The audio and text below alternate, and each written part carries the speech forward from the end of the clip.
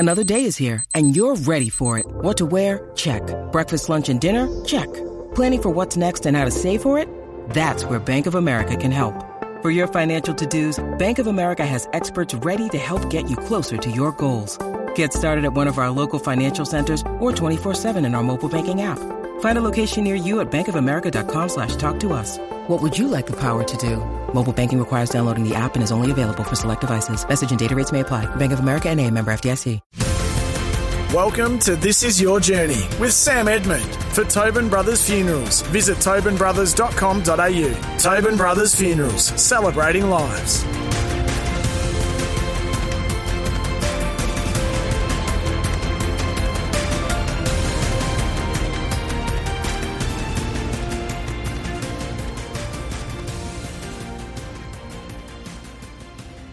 Hello everybody, great to have you back. Thanks to the great crew at Tobin Brothers Funerals celebrating lives. Today, we not only have the company of an Australian world champion surfer, but also one of the sport's chief innovators, visionaries and administrators. Wayne Bartholomew is the godfather of pro surfing. He sits in both the Australian Surfing and Queensland Sport Halls of Fame and is a member of the Order of Australia. The man known as Rabbit is a legend of the sport and he joins us on This Is Your Journey. G'day Wayne, thanks a lot for your time.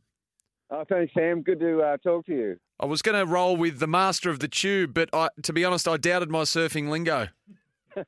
Well, I've had a couple of barrels in my life. I reckon you have, a couple of thousand.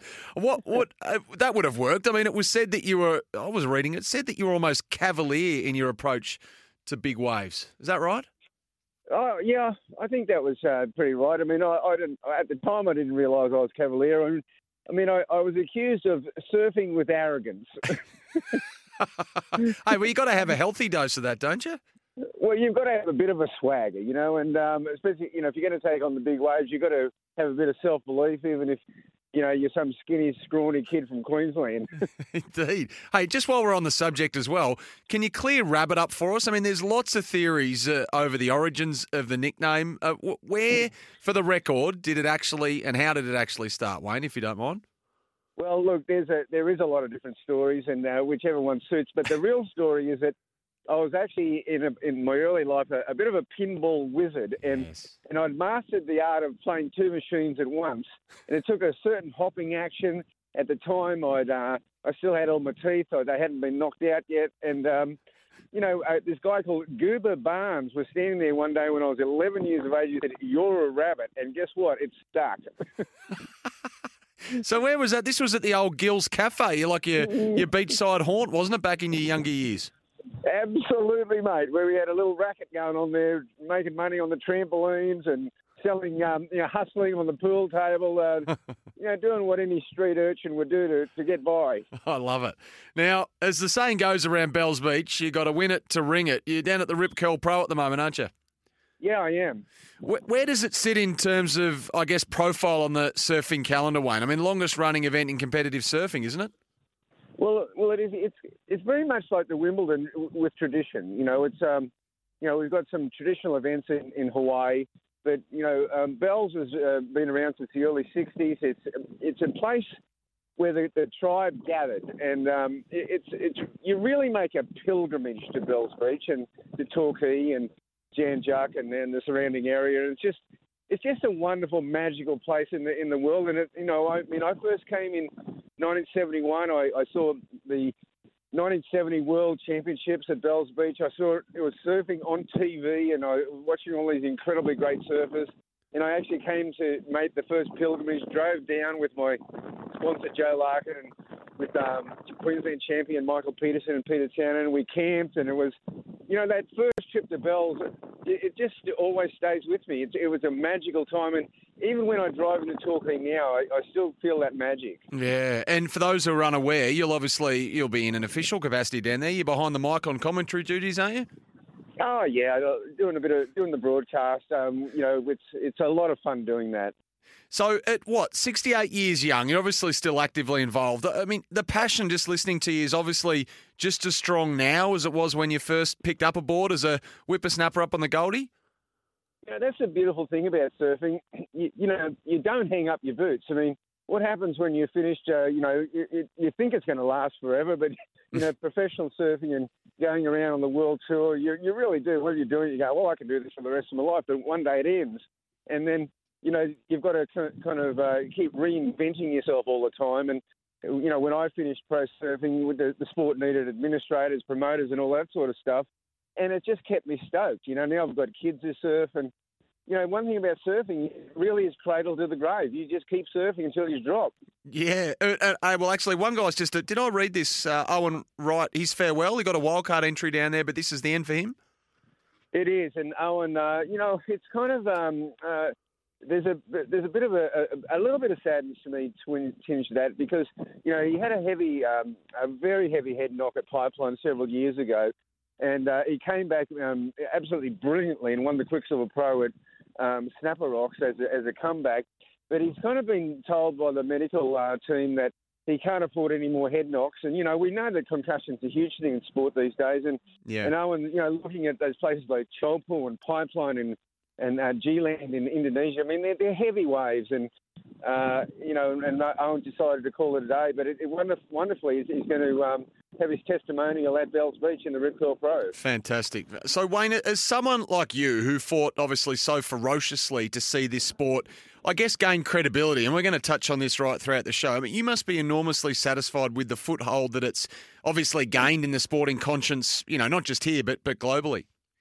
Yeah, look, it truly is a global sport, and it does amaze me sometimes just how far we've come. I mean, back in the day when I declared myself to be a professional surfer, the biggest skeptics were my fellow surfers. They were at the time, wanting to be, build tree houses and live in the trees in Ngari. And, it wasn't exactly, surfers weren't exactly, well, put it this way, we definitely were at the bottom rung of society. and it was a well-earned badge. I'll tell you, they wore it as a badge of honour. And you can safely say now that surfers were part of the original rebels. You're either a surfer or a bikie, back in those days. And, it was basically the older generation, and it's just saw surfers as a bunch of long-haired, surfy, hippie louts. who could play two pennies at once. Well, exactly right. Go on. Just in saying that, though, I really wanted to... I always felt there was a destiny for this sport, and I wanted to make it a sport, and we had to clean up our act and sort of get that credibility. I mean, I sent a taxation return in to the seriously in 1974, because a mate of mine had told me, look, you can run a business at a loss, and I went, oh, well, that's me, and. I got a letter back from the Commissioner of Taxation. Dear Mr. Bartholomew, there is no such thing as a professional surfer. And it could have been like the bottom, like, P.S., get a job, you bum. I hope you've kept that somewhere. Oh, you know what? It would be worth so much if I kept that letter. I probably screwed it up and threw it in the bin straight away. Oh, it sums it up so spectacularly well. So just before we get to our first break, Wayne, I mean, how often now do you get out on the board yourself? Oh, well, yeah, I've just come back from a bit of shoulder surgery about a year ago. I'm rehabbing. I'm just getting back to paddling now, but I want to. The desire is there. We'll never leave you, I'd imagine. You're listening to This Is Your Journey. It's thanks to Tobin Brothers, a family-owned business since 1934. So where, when and how did it all start for Wayne Bartholomew? We're headed to the Gold Coast and the 1960s right after this. You're listening to This Is Your Journey with Sam Edmund. For Tobin Brothers Funerals, visit tobinbrothers.com.au. Tobin Brothers Funerals, celebrating lives. You're listening to This Is Your Journey with Sam Edmund. For Tobin Brothers Funerals, visit tobinbrothers.com.au. Tobin Brothers Funerals, celebrating lives.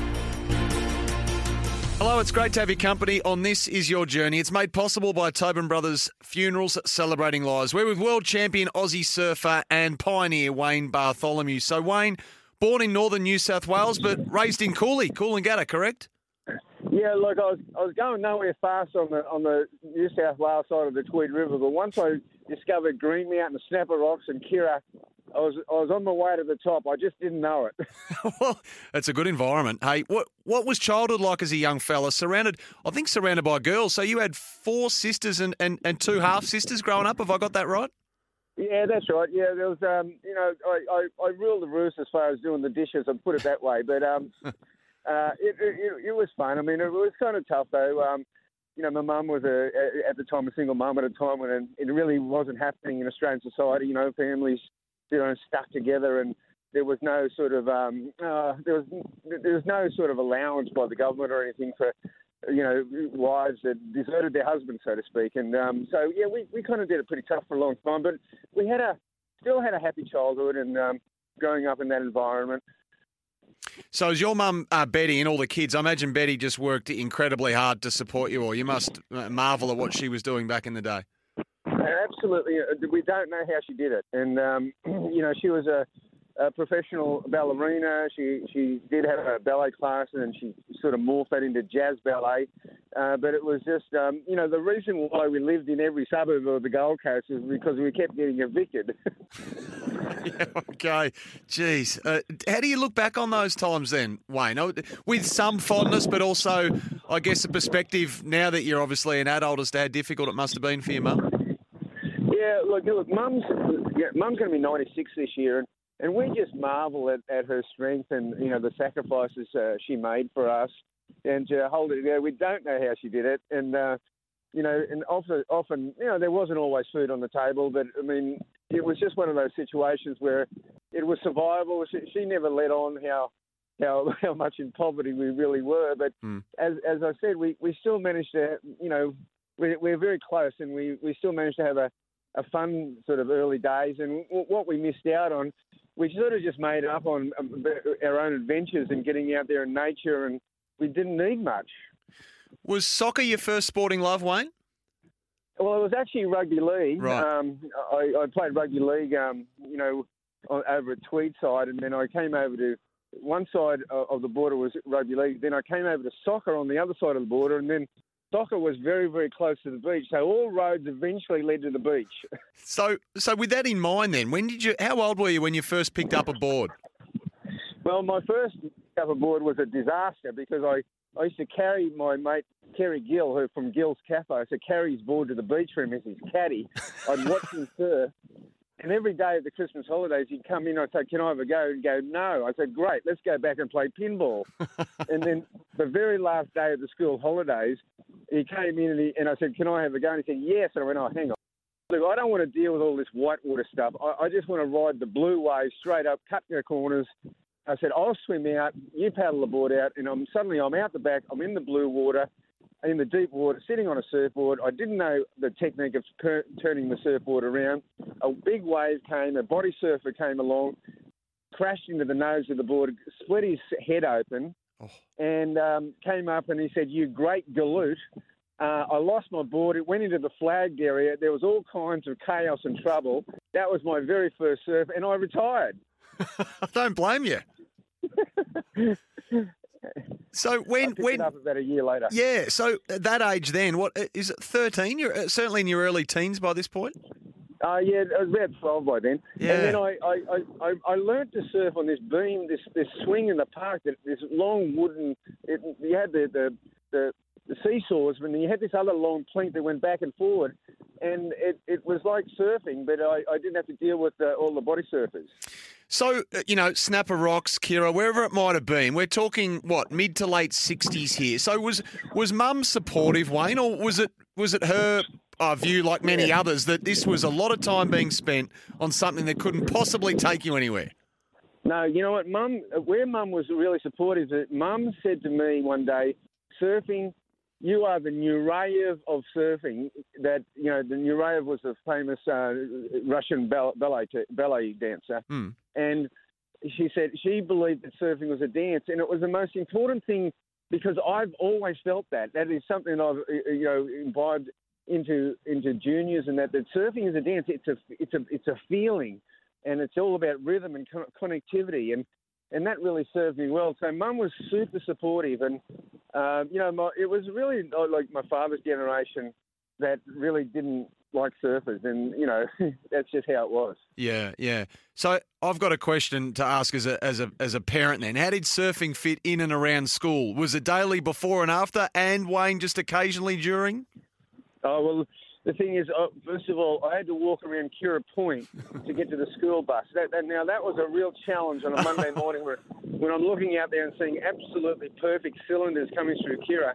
I didn't realise that Kira was one of the best waves in the world. I thought there was like 50 Kiras up and down the coast. But what happened was that when we moved up the coast a little bit, I went to Miami High School, and the principal of Miami High School did a very gutsy thing.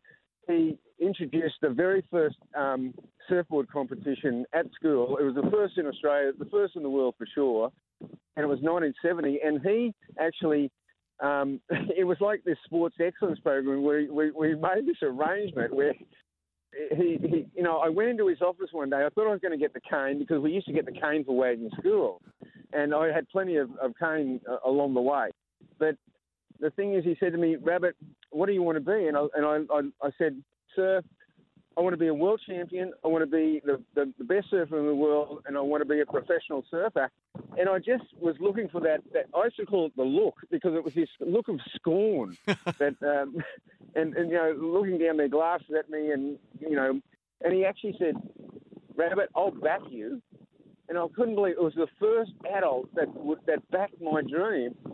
And we made this arrangement where he allowed me to go surfing as long as I passed my HSC and did my studies. And it was a great deal. And in a way, it was the forerunner of the whole sports excellence program that we see in all the schools now. So instead of, I went down to where my son was going to school and grumbling about this surf one day. And I said, you know what you kids are doing now, I used to get the cane for. But in all seriousness, Wayne, how amazing is that? Like that sliding doors moment in your life and what would become your surfing career. I mean, how powerful is that singular moment? It's quite amazing. Absolutely powerful, because from that day on, I really felt like it's like the Blues Brothers. I was looking for these signs from God. And we were at school one day and we heard that a great Queensland surfer called Paul Nielsen was getting paid $20 a week from Adler Surf to surf. And I went, there's a sign from God. He's getting paid to surf. See, this is real. This is going to happen. But it's also on a human level. I guess you're looking for validation, aren't you? And here is validation from a person of authority almost. Because I had already gone into the bank, and I walked into the bank manager. I put on, my best shirt. I didn't wear thongs. I put shoes on, and I said to him, "Sir, I need to borrow some money to start a business." And he said to me, "Well, you look like an industrious young man. What would be the nature of your business?" I said, "Sir, I need $1,000 to go to Hawaii because I have to go surfing." And it just and there was the look, and he just looked at me and he just pointed and said, "Get out." Right, not the response you were looking for. World surfing superstar Wayne "Rabbit" Bartholomew is with us. So this is your journey, all thanks to Tobin Brothers Funerals, of course, celebrating lives. So Wayne's surfing passion, despite the odd setback or two, is about to turn professional. We'll get into that right after this. You're listening to This Is Your Journey with Sam Edmund. For Tobin Brothers Funerals, visit tobinbrothers.com.au. Tobin Brothers Funerals, celebrating lives. You're listening to This Is Your Journey with Sam Edmund. For Tobin Brothers Funerals, visit tobinbrothers.com.au. Tobin Brothers Funerals, celebrating lives. Hello, we hope you're enjoying this week's edition of This Is Your Journey. We're with surfing world champ, administrator and visionary Wayne Bartholomew. So Wayne, this is all essentially a hobby at the moment. You're loving your surfing, you're getting out there, you've got some endorsement from people of positions of power at your school, but when does it elevate to competition? Well, we started competition just in the local area with the Queensland titles. And then there was coming down, to Bells Beach for the Easter Carnival, and then there was an event in Sydney that they had a little bit of prize money for. There was little bits and pieces along the way that just, obviously you couldn't make a living out of, but you could, win a few trophies and maybe, get a few vouchers for some clothes and maybe $100 voucher here and there, and that was about it. But then we started hearing about these professional surfing events in Hawaii, and they were, that was obviously the big, the Pipeline, the Sunset Beach, Waimea Bay. These are massive waves that I saw movies of, but never dreamt that I could ever surf. But that's really where professional surfing began, there in Bells Beach. At the beginning of the 1970s, a time when thousands of young men were being sent each week to fight in the steamy jungles of Vietnam, a short stretch of coast on the island of Oahu, Hawaii, was emerging at the center of the surfing universe. There's no such thing as pro surfers, because you couldn't make a living from pro surfing. You have this irrational group of kids, and they walked into this town just going, hey, we got some new moves, we got some new boards, we got some new attitude. Something was getting ready to launch, and then all of a sudden, there it was. So you were described as, a flamboyant, stylish competitor, but were you fierce as well? So it's one thing to surf for fun, another for competition. Did you have that competitive, ruthless streak in you right from the start, Wayne, or did you have to harness that? No, it was natural because it was survival mode. I mean, even in those early days, you had to win surf contests enough to get to the next one, and that's really. I mean, we used to go on one-way air tickets with $10 in your pocket. I mean, I went to the Margaret River for the Australian titles. It was a 6-week trip we came to Bells Beach first, drove across the Nullarbor to Margaret River, and I left home with $15 and a fruitcake, and I came home overweight. So that was. I knew how to survive. Right. You did. So if you didn't get the result, if you didn't perform, you were stuck. You were starving. I mean, I remember scenes, and this is quite shocking, but at Perth Airport, where friends of mine that were also on the absolute borderline, were eating leftover meals that people had left when they went to get on the plane. Wow. Oh yeah, it was full on. Yeah, so it's survival in every sense, isn't it? And you're chasing the dream. So with the lack of money around at this stage, then Wayne, I guess I use the inverted commas to discuss turning professional. I mean, how did that come about, and when did that happen?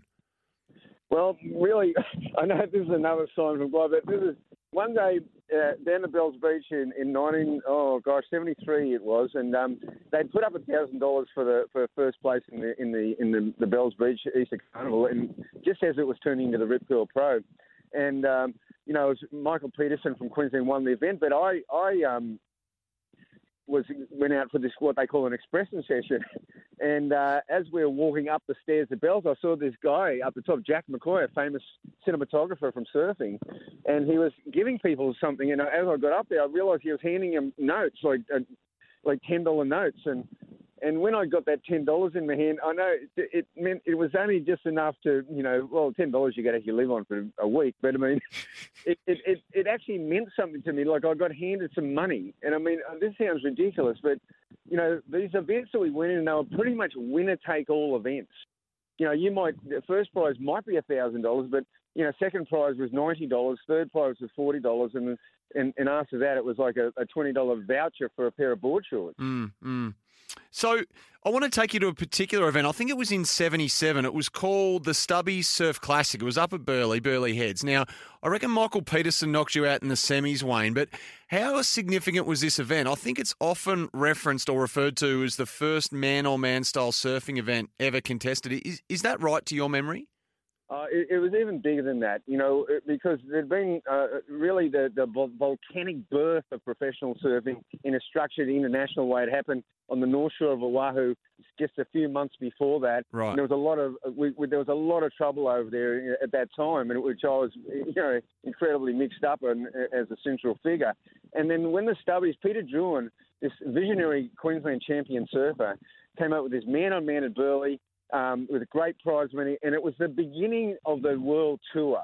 This 1977 Stubbies Classic began the proper international world tour where, we had Mark Richards and Sean Thompson and the Hawaiian Michael Ho and, all of the best surfers in the world gathered at Burleigh Heads. I mean, I did have a classic showdown with Michael Peterson. It was a match in the semi-final where we both scored perfect 10. So you really couldn't.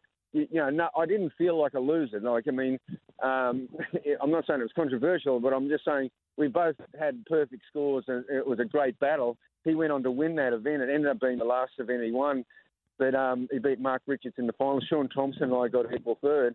And then from there on, it just the world tour took off, and man-on-man surfing, the system's never been better. But that was a beautiful moment because we realised, like, we were trying to will it into existence because by then, you know, like, I'm 22 years of age. I mean, I had people coming up to me, you know, surfing was a bit like swimming where you're kind of old at 24, yeah. you know, in the mindset of people.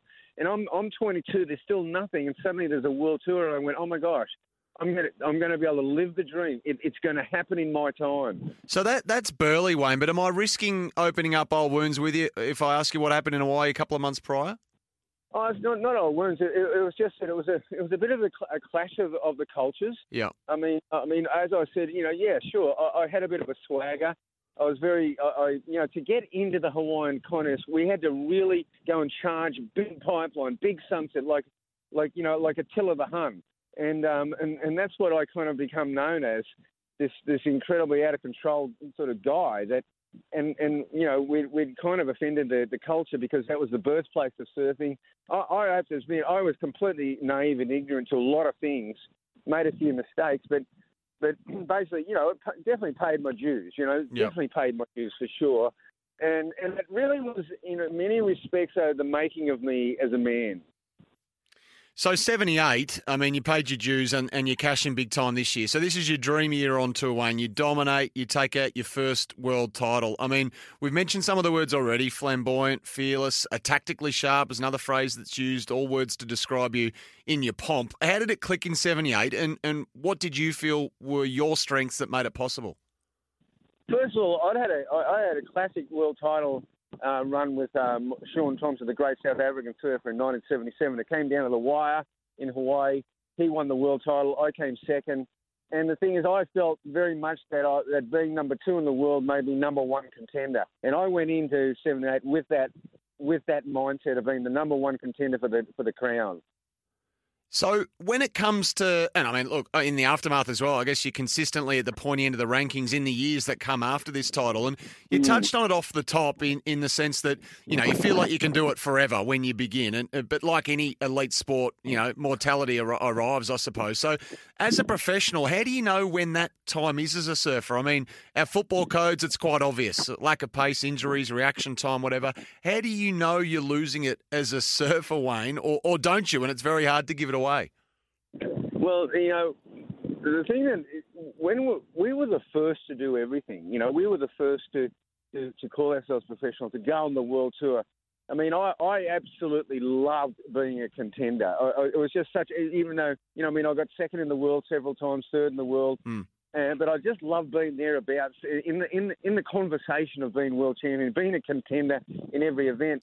And it was really, for me, you know, I was in that space for about 10 years. And for me, it was like when I suddenly was coming, you know, like number 15 in the world, you know, other things started to come into my life. And, you know, it was, I came up with this sort of, eventually I you know, we didn't really know when to retire, I got to say, because there was no one before us. We didn't know, I always used to call it, you know, walking the plank into oblivion because there was just we didn't know where we were going after this. Yeah. And you know, it was a really confusing time. I mean, you know, when you're the sort of the pioneer in that area, the next generation gets to know how to do it, I guess. You know. Yeah. But so and I finally came to this thing. I said, look, when the weekends start getting in the way, it's time to get out. So the thing I love about you is that what makes you so unique, I suppose, in your journey is that while you're obviously competing at the pointy end and winning world titles, you're also shaping the sport's direction. I mean, there would be the Wayne Bartholomew Academy of Surfing for a while. You'd coach the national team as well, but then there was the ASP, so the Association of Surfing Professionals, which I don't think would become the governing body for pro surfing until maybe 83 officially, but you're on board there from, 1977, so you're behind the desk, so to speak, and out there competing at the same time. Well, yeah, because, you know, I was a surfer rep, and it was a matter of, like, really knocking the sport into shape and giving it, you know, turning it into, from a complete rabble into a structure. And it was, you know, you had to have rules and regulations, and it was, you know, coming from a fairly primitive place, you know, even things like, having an international judging panel. I mean, having the budget to do this sort of stuff. These are all little massive amounts of rules and regulations that we kind of set the foundation for in those years from 76 to 83. Then along came the ASP, and I just continued on as an executive, as a board member, and in representing in different factions, whether it be a regional representative or a surfer representative, or going on to actually vying for the top job. I mean, I was, very much at the wheelhouse of the foundation and moving the sport forward. When I was walking to school in 1971, I had a vision of this thing called professional surfing, where we went around the world to Grand Prix events, to these amazing locations, the best waves in the world, and I was able to actually implement that and we call it the Dream Tour, when I actually took over the ASP. Yeah, I want to get to the Dream Tour after this break and all the other changes. Some of them at the time considered quite radical, and now, of course, we watch surfing and they're just the norm. So I want to chat about that next. We're speaking to Wayne Bartholomew on This Is Your Journey. It's all thanks to Tobin Brothers Funerals, celebrating lives. You're listening to This Is Your Journey with Sam Edmund. For Tobin Brothers Funerals, visit tobinbrothers.com.au. Tobin Brothers Funerals, celebrating lives. You're listening to This Is Your Journey with Sam Edmund. For Tobin Brothers Funerals, visit tobinbrothers.com.au. Tobin Brothers Funerals, celebrating lives. Hello, it's been great to have your company here on This Is Your Journey, thanks to Tobin Brothers Funerals, a family-owned business since 1934. And our guest today is Australian surfing legend, Wayne Bartholomew. So, Wayne, the vision you had that you mentioned on the way to school in the early 70s to change the image of surfing, I mean, how strong did that sit in you as you competed, as you became professional, and even in retirement? How fierce was the desire to, I guess, pave the way for others? Well, it was so strong because it was a vision that it was like, I call it my Forrest Gump days. I used to walk 4 kilometres to school and 4 kilometres home, and I had this daydream that just built and built and built and built every day. And it was so strong that first of all, I felt like we nearly willed it into existence so that it happened in our time. And then I realised really there was so much work to do. Pretty much everything I did in those early days was about 15 years before its time, before it became commercially viable. Like, take my surf academy, the Wayne Rabbit Bartholomew Academy of Surfing, inspired by my principal at Miami High School. And it was back in the day where fathers went, are we going to give Rabbit $10 to throw little Johnny out, or am I going to do it myself? I mean, people just, no one, the only people that came to my surf school had no money. They were like street urchins like I was.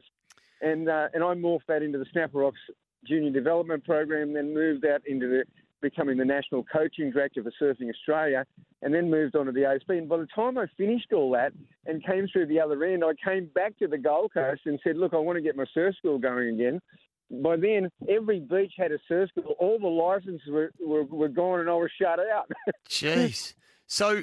But going back to the ASP, I mean, your moves, as I said before, were considered somewhat radical, revolutionary, definitely. I mean, what are some of the changes that you're most proud of all these years on, Wayne? Oh, well, one example is we used to have best 3 rides, and even though now it's best 2, even though it sounds so simple, like, yeah, no-brainer, what I did, I really believed in research, and I really believed in doing surveys.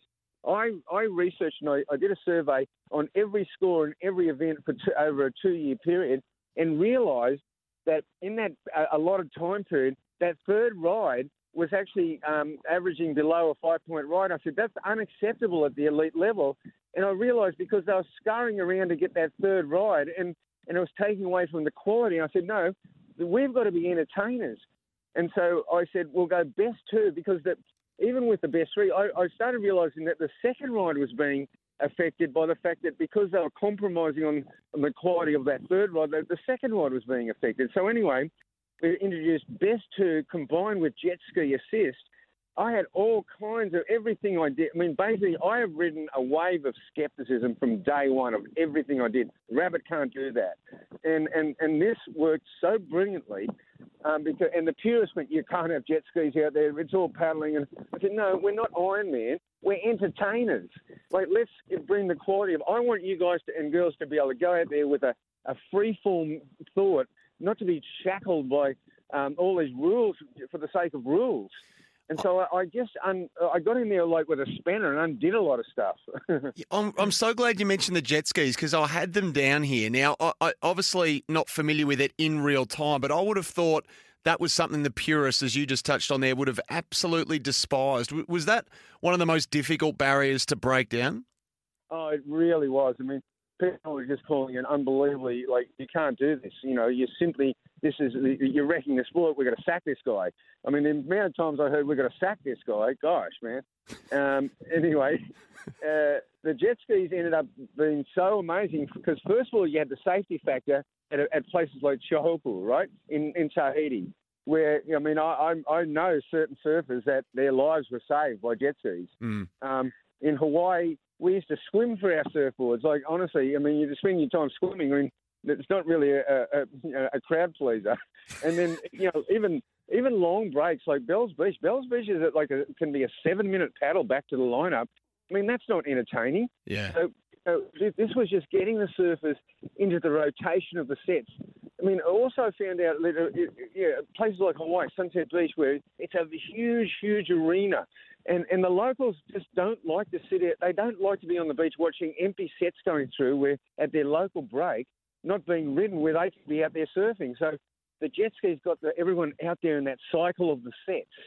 And it just proved, you know, it was a bit of a masterstroke, really. Yeah. It looks at, as was the Dream Tour, which we spoke about before. Now, this was, you know, the reinvention, I guess, of the Pro Surfing Tour. And again, sounds obvious now, but it was about taking events outside of the populated centres, if you like, and prioritising premier surfing locations, yeah?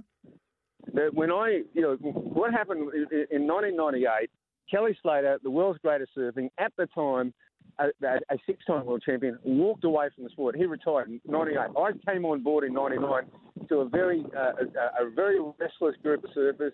The image of ASP was in the gutters.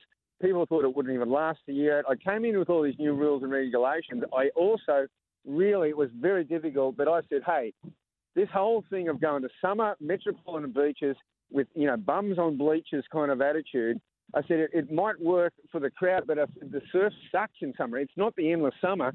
The surf's great in autumn and sometimes early winter all around the world.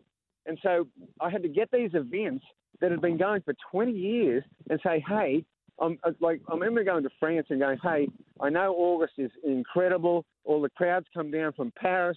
They get on the beaches at Hossegor. They take all their clothes off and frolic around. I said, but the surf's way better in the end of September, and I know this from coming here for decades. And I said, we're going to move your event out there. And what used to happen was that everyone would go back to Paris and there'd be like tumbleweed going down the street. That extended the whole period for 6 weeks. Their summer, like the rentals and everything got extended, and we ended up having perfect surf. But this is another case where they all rallied together and said, we're going to get rid of this guy, man. Like, we got to sack this rabbit guy because this is the worst thing that's ever happened. It ended up being like I had to really like dig in deep and just. That's why we introduced the event licenses. The event licenses gave security to the athletes, gave security to the events. There was a lot of ambush marketing going on in surfing back then, and it gave security to the administration, and it worked. Yeah. And now in 2023, Wayne, I suppose the commercial power of the sport. I mean, we've now got men and women who are household names in a digital age. There's real financial investment in the sport, which has grown enormously. I mean, the sport would appear to be, you educate me here, in excellent health, you know, amid so much competition for attention and for money and eyeballs and sponsorship. And you're exactly right there because you're competing against 100 other sports. That's a fact. And the thing is, look, my administration, we took it as far as we could on the budget we had. all I had was a handful of super dedicated people who were very, very good at their jobs. And I knew eventually the administration and the central body would have to move back to California. That's where the dollars were, and that's where the big sponsorship was. And it was the right move for the sport. I'll put you on the spot here, but what do you think's next? Well, I think, first of all, as I said, we're competing against a lot of other sports. I think that the WCL has wisely put a lot of resources into the broadcast.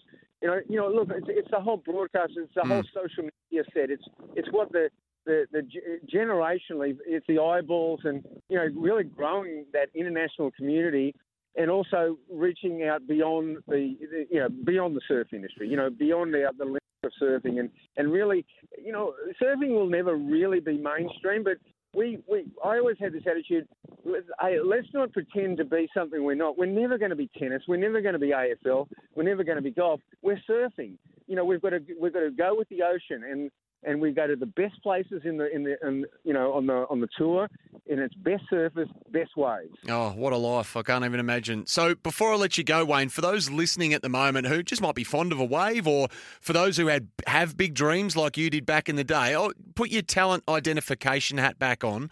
What makes a good surfer? Can you spot a natural talent, however raw? I believe every world champion can see an X factor in other surfers. And, you see kids coming through that have got that X factor. It really is that blend, though, that competitive drive, having being able to sort of multitask and think on your feet. Like Gabriel Medina is the best surfer in his realm because, he's got so much game, so much gamesmanship, as well as his incredible natural ability. That Brazilian storm that came on, I always used to feel that, I was asked in 2000, they said, when are we going to have a Brazilian world champion? I said, hey, one day a boy will wander down from the favelas, the slums behind the city in Rio or somewhere, Sao Paulo, and I said he'll find a half-broken surfboard on the beach. He'll have the natural talent of Pelé, and he'll become a world champion. It's exactly the story of Adriano de Souza, the first Brazilian world champion. So, the Brazilian storm have kind of taken over, but then you've got John Florence, and then you've got, Jack Robinson, Ethan Ewing from Australia, and all these incredible surfers from all around the world. And, it's just that they will push each other. And women's surfing has absolutely gone through the roof. I love watching women surfing together. It's incredible. Wayne, thanks so much for joining us today. I mean, as impressive as your own career and your world title obviously was, it's clear that you've put in so much more than you have taken out. Your passion is undeniable. The sport is so lucky to have you as someone who cares so much about its future. So congratulations on everything you've done in and out of the water, and thanks again for sharing it with us today.